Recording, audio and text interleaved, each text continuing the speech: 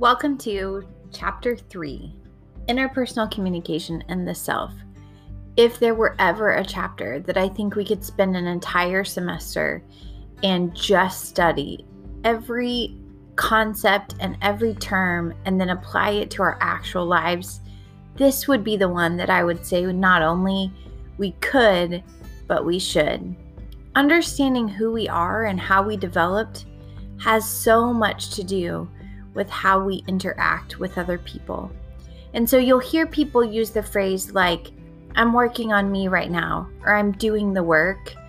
And I think that has to do with so much you're going to find in this chapter. So let's talk a little bit about some things that you really want to take a look at. The first section in this chapter is going to dive into self-concept. How is your self-concept developed? Now, it's been developing since you were a child. You'll hear terms like self-esteem you're very familiar with, low self-esteem and high self-esteem. You probably already know. But what happens sometimes is we sort of develop our self-concept and our identity can kind of get wrapped in these reflected appraisals, or maybe based on what your textbook will call reference groups. So we get compared to the people around us. Are we athletic? Compared to who? Are we smart? Compared to who? Are we pretty or attractive? Compared to who? So it's really important to look at those and then to start to think, who do I give power to in those places to develop my self-concept?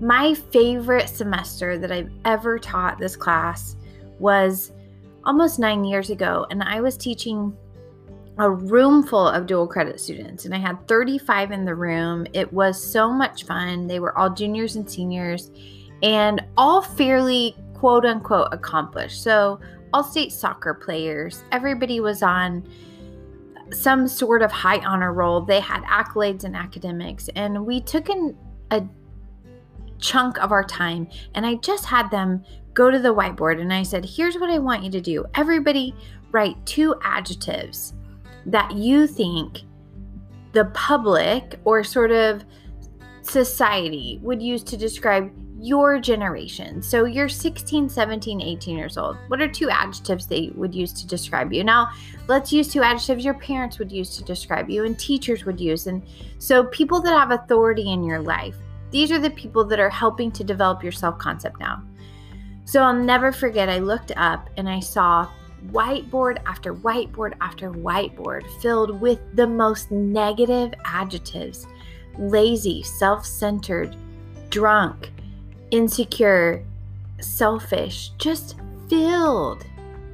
And I'll never forget looking at all of those students, and we just sat for a minute and we looked at it together, and I thought, that's really overwhelming. But the truth is, you probably hear those messages every day. And I took an eraser and I said, I don't have a magic wand, but if I could erase all of these words, and I began to erase them. And I said, let me replace them with what I see in you. There's such power in people actually sharing words of positivity over us. Your textbook's going to talk about how you can also speak those words. There's this great concept of self-fulfilling prophecy. If I say, I'm going to do this and I'm going to achieve this, and I begin to speak that, the truth is it's more likely to happen. But if I say I'm a failure, I'm never going to be great, that's also going to happen. A couple other things I want you to pay attention to in this chapter is really understanding this idea of my public self and my private self.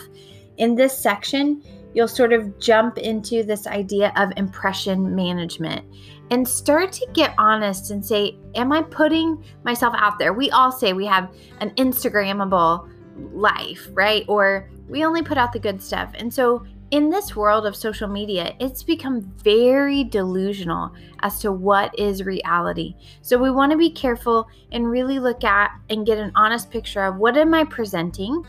And then in private, what is my real life like? And I think the more honest that we are about that, it allows us to more effectively connect with other people. My mentor used to say, we lead through our strengths, but we connect to people through our weaknesses. And that weakness is really vulnerability. Just being honest about where we're at, naming the fear. I think people have tried to spin the pandemic, but the reality is sometimes we're just lonely. And it's okay to say that. Before I wrap up this short podcast, just giving you an overview of what to look at The last one we'll talk about is disclosing the self. Again, social media has added this incredible layer that would not have existed before.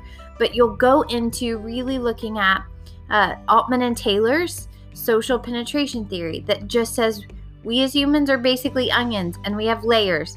And if we want to have healthy relationships, we should disclose those layers appropriately and in a time frame that allows us space to process them. So if you wouldn't sit down with a random person online and just say, here are my hopes and fears, or maybe you would, or maybe you have. And that doesn't lead often to really healthy relationships. So if they're super quick to go deep, they're probably super quick to deteriorate. The other piece is that Johari window. And when you filled out your outline last week, were asked to sort of grab pieces of the Johari window and say, these are parts of me that I hide from other people. This is the part of me that's an open book. And then maybe there's this part that I'm blind to and I don't know. And if I want to be a really self-aware person, a good communicator and able to talk, maybe I need to get honest with someone who knows me well to say, what am I not seeing about myself?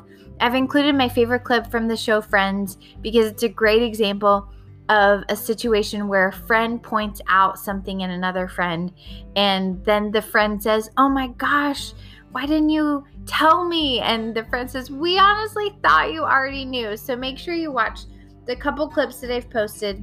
This week you're looking at sort of this idea of Johari window and saying, could I be more open about who I am, my hopes, my fears, my desires? The more open I become, the more easy it is for other people to connect with me in a relationship.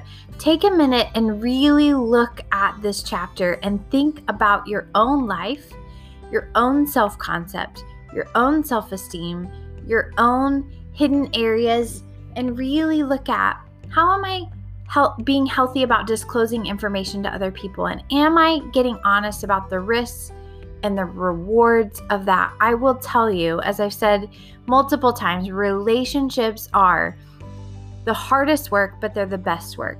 They increase the quality and the quantity of our lives. It can be very difficult, and there are moments it gets really hard, but I want to end with a quick story about my son who was in 4th grade, and he had sort of this high self-esteem, but it was kind of wrapped up in this idea that he was smart. So from the time he was little, he could read early, and then that caused teachers to praise him, and it cycled into this space of he is the smart kid. That's what his identity was in. And he was the good kid, and he was the nice kid. And those terms became sort of self-fulfilling prophecies. So then he began to do more smart things, but he also began to be nice because his identity became in being nice. And then one day he broke a friend's slinky at our house. And they were probably 8 or 9 years old. And I'll never forget, he was so upset. And I couldn't get him to talk because he was sobbing so much. And I said, what is going on? And I had this sort of epiphany, and I thought, he messed up. And his identity is in being the smart, good kid that doesn't make mistakes. And all of a sudden, he thought, if I don't have that, who am I? We spent time for a long time just saying, listen, you're more than being just a smart kid because you're going to fail a test. And you're more than being just a nice kid because you're probably going to hurt somebody's feelings at some point. But you're a son to us, and you're a brother to your sisters. And you are a friend, and you have worth beyond what you're able to do. And so I think it's important as you look at the self-concept to really remember that you are a lot of things. But when your identity becomes in being smart or being athletic, and your whole self-esteem or your whole self-concept is wrapped up in those, then you have to maintain those to maintain this positive self-esteem. And I want you to know that you can be a great student and still mess up, a great son or daughter still mess up. And so as you're going through this, I want you to think about how when you've messed up, it's affected your communication with other people. And I want to encourage you not to let it, and to start to look at areas that you can be open and say, I'm not perfect, but in my life, I'm making progress, and I'm willing to do the work, and I'm willing to continue showing up and disclosing more parts of myself because I want to have good relationships, and I know that starts with healthy communication. So enjoy this chapter and the clips that are provided, and I look forward to seeing all of your answers. Remember, being a good communicator starts with being the best version of yourself, and you can't help what you don't acknowledge or understand. So, may the understanding begin.